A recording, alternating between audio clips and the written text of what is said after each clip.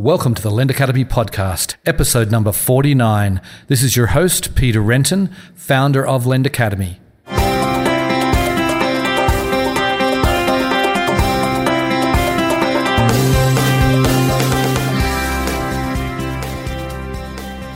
Today on the show, I am delighted to welcome David Klein. He is the CEO and co-founder of CommonBond, who are one of the leaders in student lending. They have done hundreds of millions of dollars of student loan refinancing, and they are very much focused on those students or those graduates who are, really paying too much than they should on their student loans. And they are a different kind of company. We're going to get into that in the podcast. They have very much focused on doing more than just doing refinancing of student loans. They really want to make a company that makes a difference in people's lives. Anyway, I hope you enjoy the show. Welcome to the podcast, David. Thanks, Peter. Great to be here. So let's just get started with giving the listeners a little bit of background about yourself, what you did before you started CommonBond, and how that kind of led you to the founding of CommonBond. Sure. So, before CommonBond, I spent time at McKinsey advising mostly financial services clients. I also spent time in consumer finance at American Express. With respect to the idea of CommonBond or the CommonBond origins, I think it's important to note a couple things. The first is that I actually come from a family of entrepreneurs. In fact, I was the first in my family to ever work at a company. And so I've said before, I was kind of the black sheep of the family, having worked at places like McKinsey and American Express. I always knew I was going to go into the family business, so to speak, and start my own company, but I did want to spend about 10 years in corporate America before I did that. And so long story short, that's what I did. At about 10 years, I decided, okay, now is the time to go build a company. I decided to do that from business school, Wharton Business School specifically, which is where I really used that opportunity to incubate and accelerate an idea. And the funny thing is, it was precisely because I went to business school that I stumbled upon the idea for CommonBond in the first place. I had to pay my way 100% with student loans. And in so doing, I discovered a few things. First, rates were unnecessarily high, especially for creditworthy borrowers. Two, the process was overly complex. And three, the service was pretty poor. And so having experienced that personal pain myself, having a background in finance, and as well as having entrepreneurial ambitions, I decided to commit myself to finding a better way. And it was in that process, and while at business school, I met my two co-founders, Mike Termina and Jessica Sheen. I invited them to join. They both said yes, and I've been grateful for that. Okay, so it's an interesting story. You obviously you went to business school with the idea of starting a company one day, but I presume you had other ideas in mind. And what was it? Did you start business school and you went through this process and suddenly think, well, this has just got to change? Or was it sort of a slow genesis where you over time realized that this system is not very efficient? Which one was it? It was almost immediate. In fact, before I even started preterm at Wharton, I had already suffered the personal pain of student loans and identified these three areas across rate, process, and service that were really substandard, to the point of me kind of identifying this as a broken market. And so it was with that experience and understanding that I immediately decided to use the opportunity of business school to build upon the idea and build out the company from there. I ended up focusing a lot of my time on it. In fact, wrote the business plan by around September, October 2011. At that point, I had a business plan, but no co-founders. As I mentioned before, met Mike and Jessa. They both joined, and the rest, as they say, is history. So so you obviously stayed in school at Wharton for a while. I think I read somewhere where you basically took your first summer and you just basically devoted it completely to the business. And then, so you never went back. Is that right? So you spent 1 year at Wharton and then you dropped out? That's exactly right. So spent pretty much full-time on the company, even while in school my first year, frankly. Mike and I then spent our summer between that first and second year dedicated to Common Bond. I ended up dropping out of Wharton, continued pushing Common Bond through. Mike ended up going back to Wharton, to the Wharton San Francisco program at the time. He too ultimately dropped out, joined me in New York in December of that particular year. And it was really around the time that we raised our first round of outside capital that we started really building the team from there. Based ourselves in New York City. We're here right now. Offices here in Chinatown, Manhattan. Okay. So what was it like when you got going? When did you actually make your first loan, and how did you get the money for that first loan? Sure. So we launched a pilot program at our alma mater at Wharton Business School in November 2012. And it was a $2.5 million loan program. And what we wanted to test was three things. One, borrower demand. Two, investor demand. And three, operational acumen of the team. And if to the extent we could prove those three things out, we believe we earned the right to continue growing and scaling. And what we discovered in the pilot was in fact three things. First, the borrower demand was there. Within 24 hours of launch, we had about 2.5 million of loan applications. Wow. So you filled up within 24 hours, basically. Within 24 hours. So we said, okay, the demand is definitely there. That's one school in an off-peak part of the cycle. Two was investor demand. We set out to raise 1 to 2 million.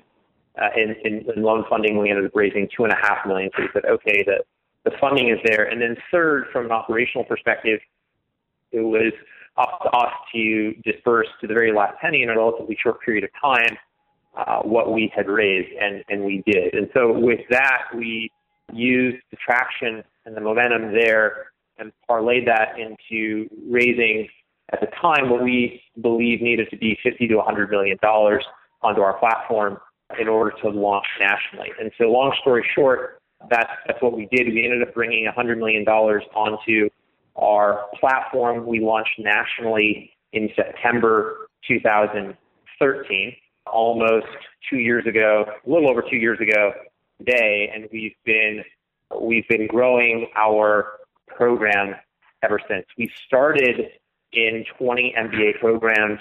We're now in over 2,000 schools and universities at both the graduate and undergraduate level. And so, we've continued to grow over the past 2 years. Okay. So obviously you started off just doing refinancing of existing loans. Is that correct? And is that still the primary focus? Refinance is the primary focus. We did launch with both a refinance as well as in-school MBA financing program.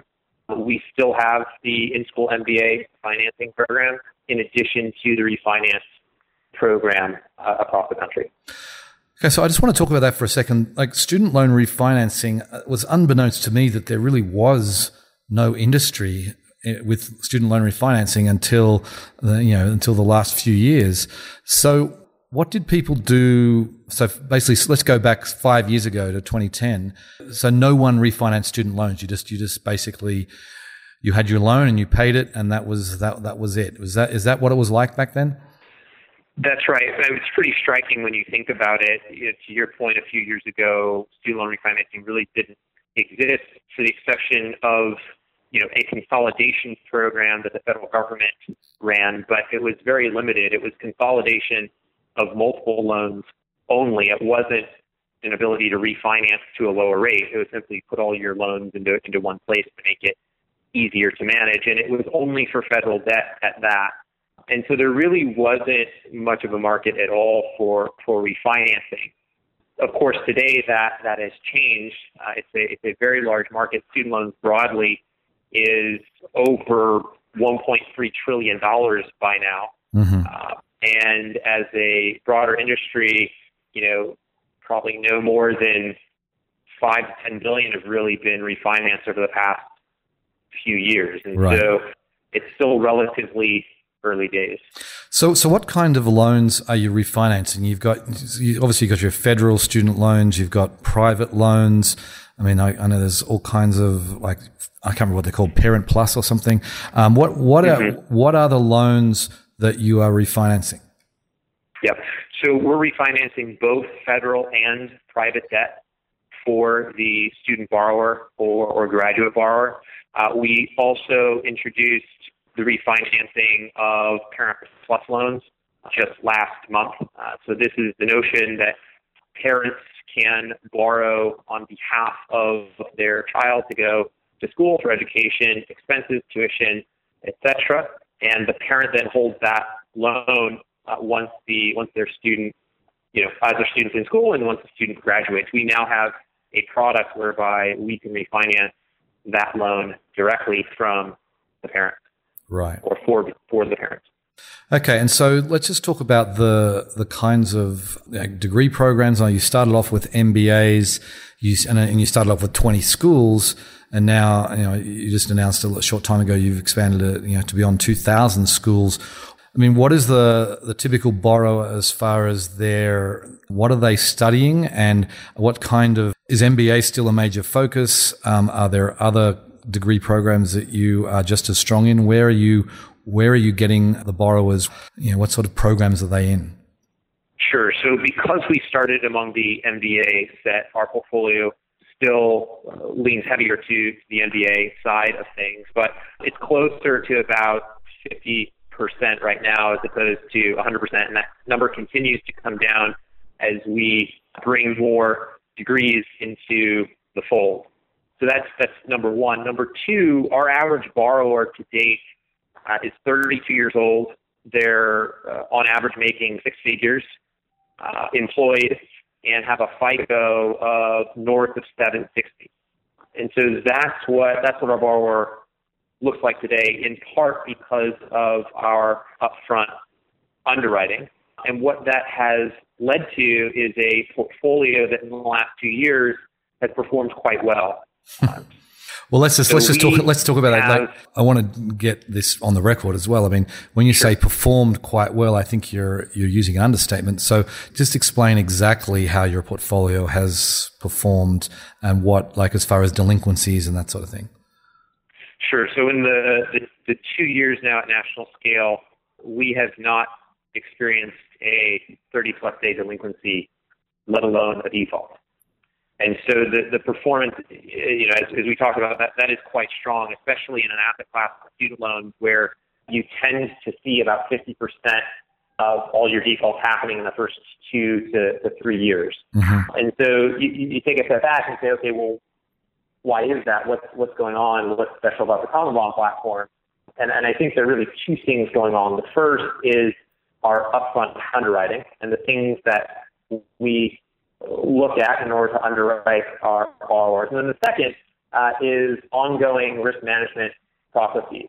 And this is something that doesn't get a lot of play in the industry or in conversations around underwriting or risk management, but it's probably just as important as upfront underwriting. This is the idea that you cultivate your borrower base, you know who they are. To the extent anyone ever finds themselves in economic hardship, or to the extent you notice somebody is 1 day late, there are a series of processes that we activate to ensure that repayment comes into line, and we maintain a very strong record around, not just defaults, but also delinquencies. So how many loans are we talking about then? I mean, I know you recently, I don't know how long ago it was, you just crossed over $100 million in total loans issued. Can you give us an idea of where you are today and how many loans we're talking about?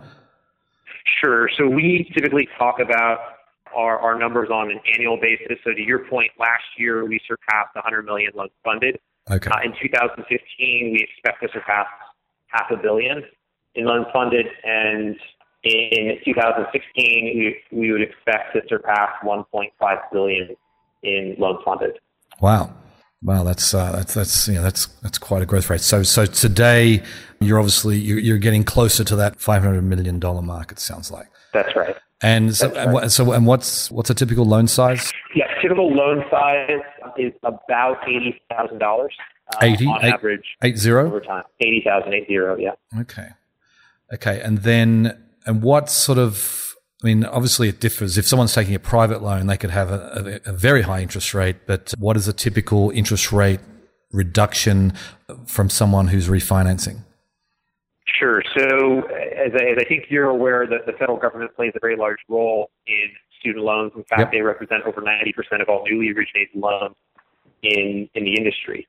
And what we see are a lot of borrowers who have federal debt and are holding it at 7-8% fixed, all in APR.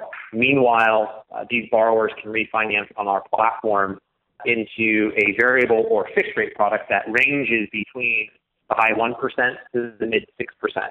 And so you can consider on average, folks are able to refinance with us for about 4 to 5% fixed, let's call it. You compare that to the 7 to 8% fixed that they get through the federal government.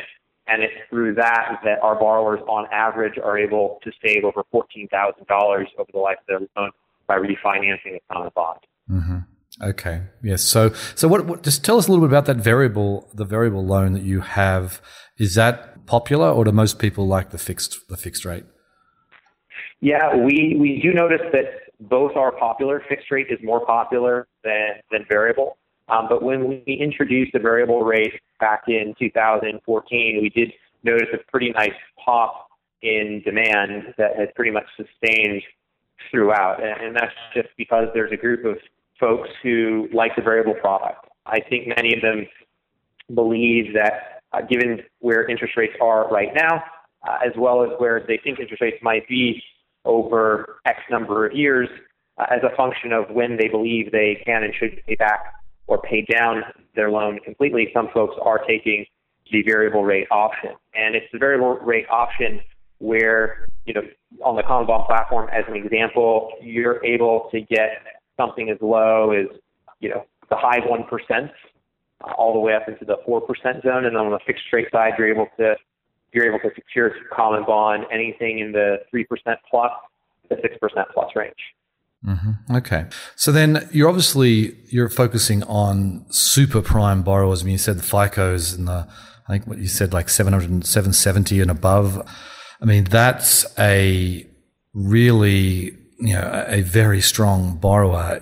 I mean, is this population going to be your focus moving forward? Because I imagine there's a lot larger population when you go down to maybe just the mid 700s or low 700s, which are still good, strong borrowers. So where are you trying to build your company just on these super prime borrowers, or is there a plan to expand? There are a couple things going on here. First, our program is open to folks in the low 700s, even the high 600s.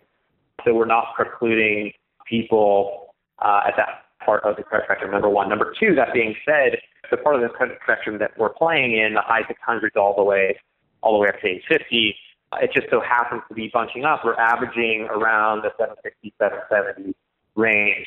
As a matter of strategy, we do expect to continue serving this group of creditworthy borrowers with student loan products across variable and fixed, across 5, 10, 15, and 20-year terms, as well as the hybrid loan product that we have.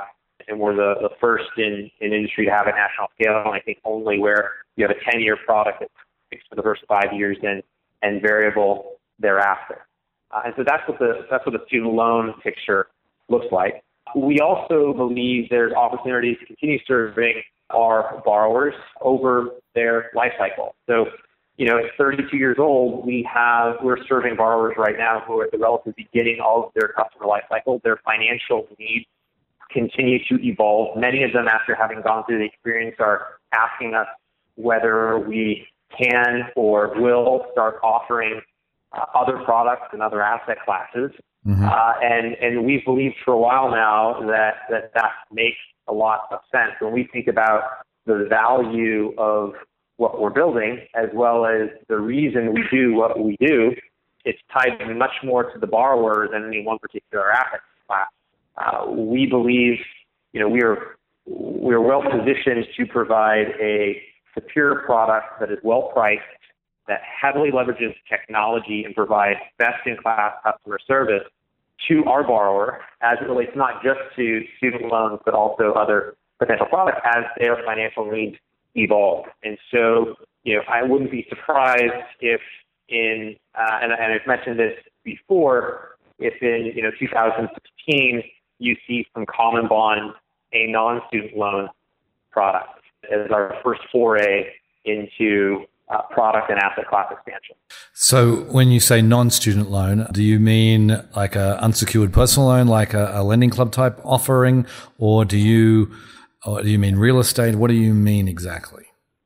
Yeah, I mean, the short answer is all of the above. The detailed answer is what do we believe is most important to our consumer given where they are in their customer life cycle, and where are we best positioned to provide a best-in-class product and service. And so, along those lines, what we see is that we believe there is opportunity to move into unsecured personal credit and serve this particular borrower, who again is in their 30s, high FICO.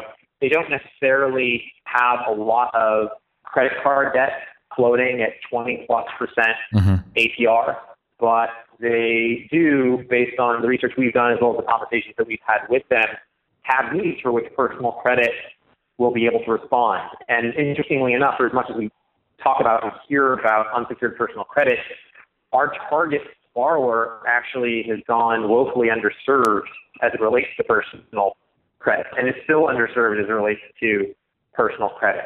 The options they have right now, we talked about credit cards, not much of an option for them. APR is way too high.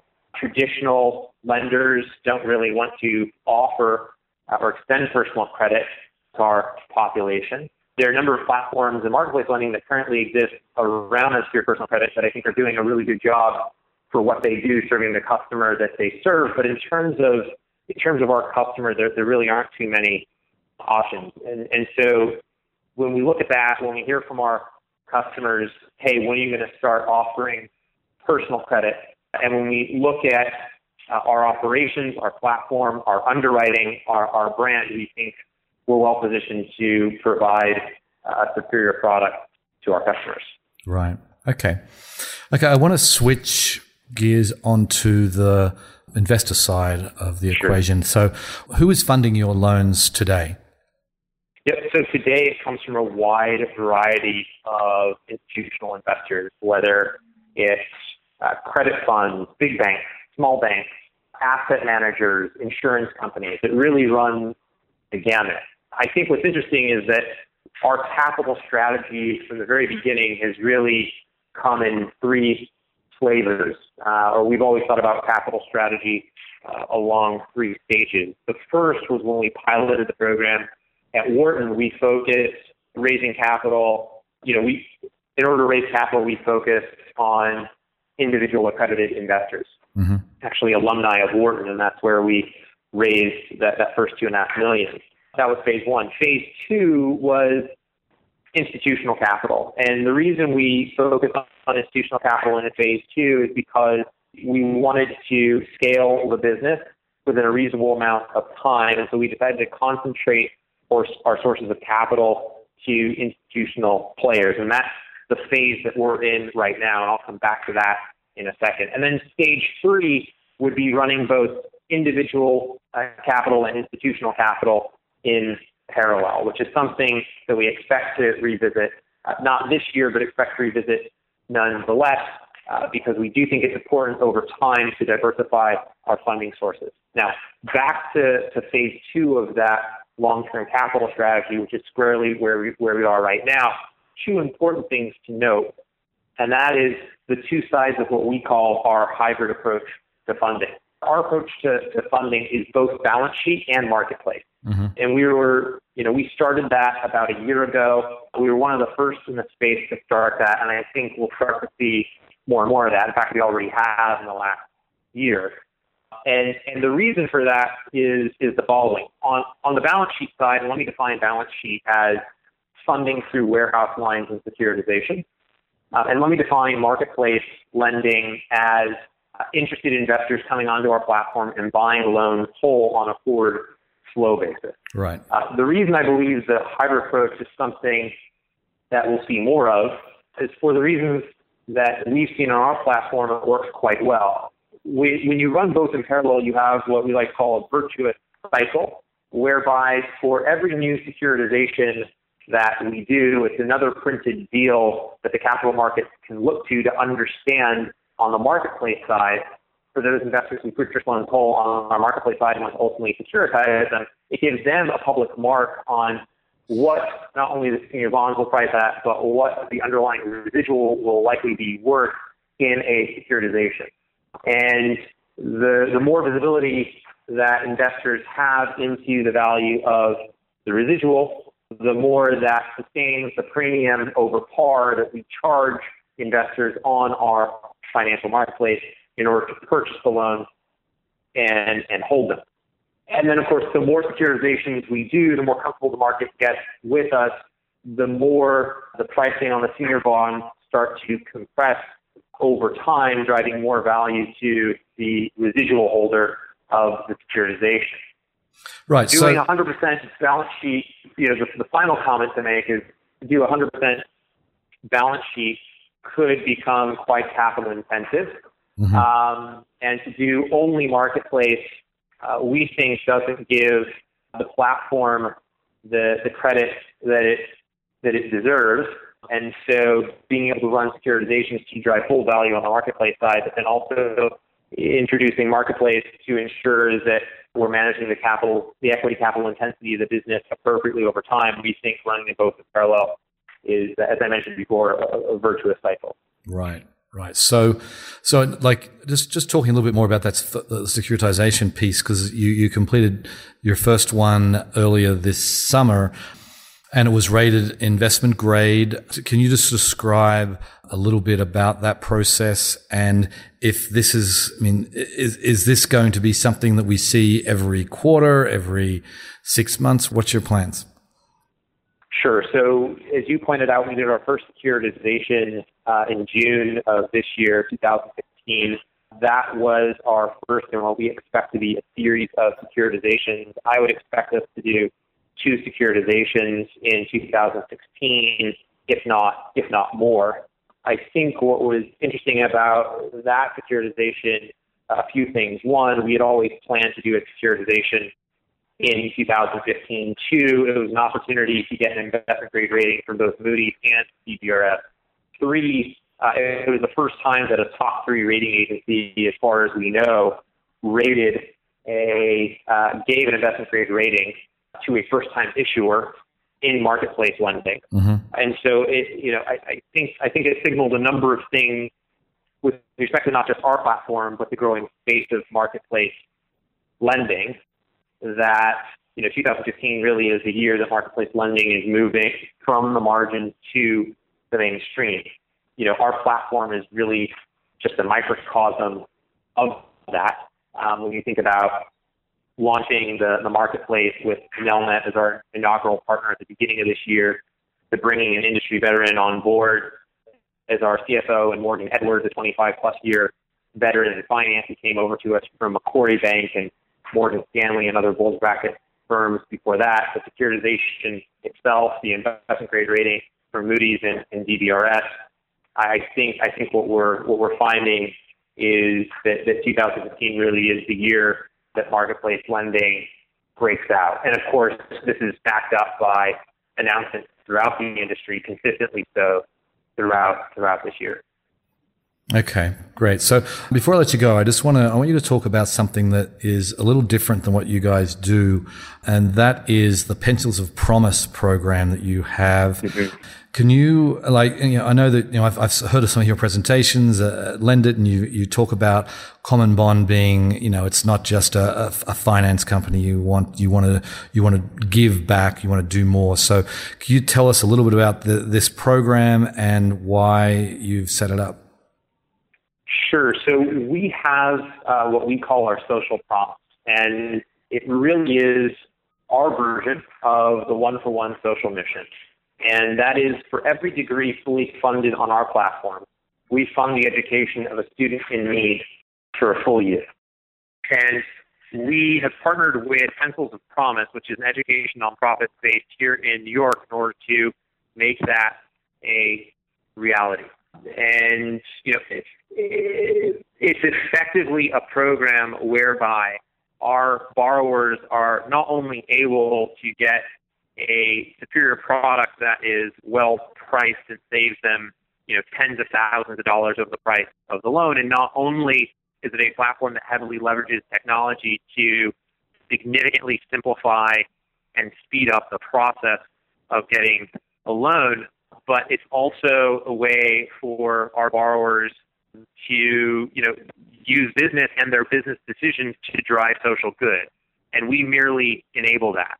And we enable that with this one-for-one social mission. We were the first in finance to bring the social mission to bear of this sort. We're still the only. My hope is that changes, especially, and I believe it will, as more and more companies start to realize that the millennial generation in particular like to do business with companies whose values they share.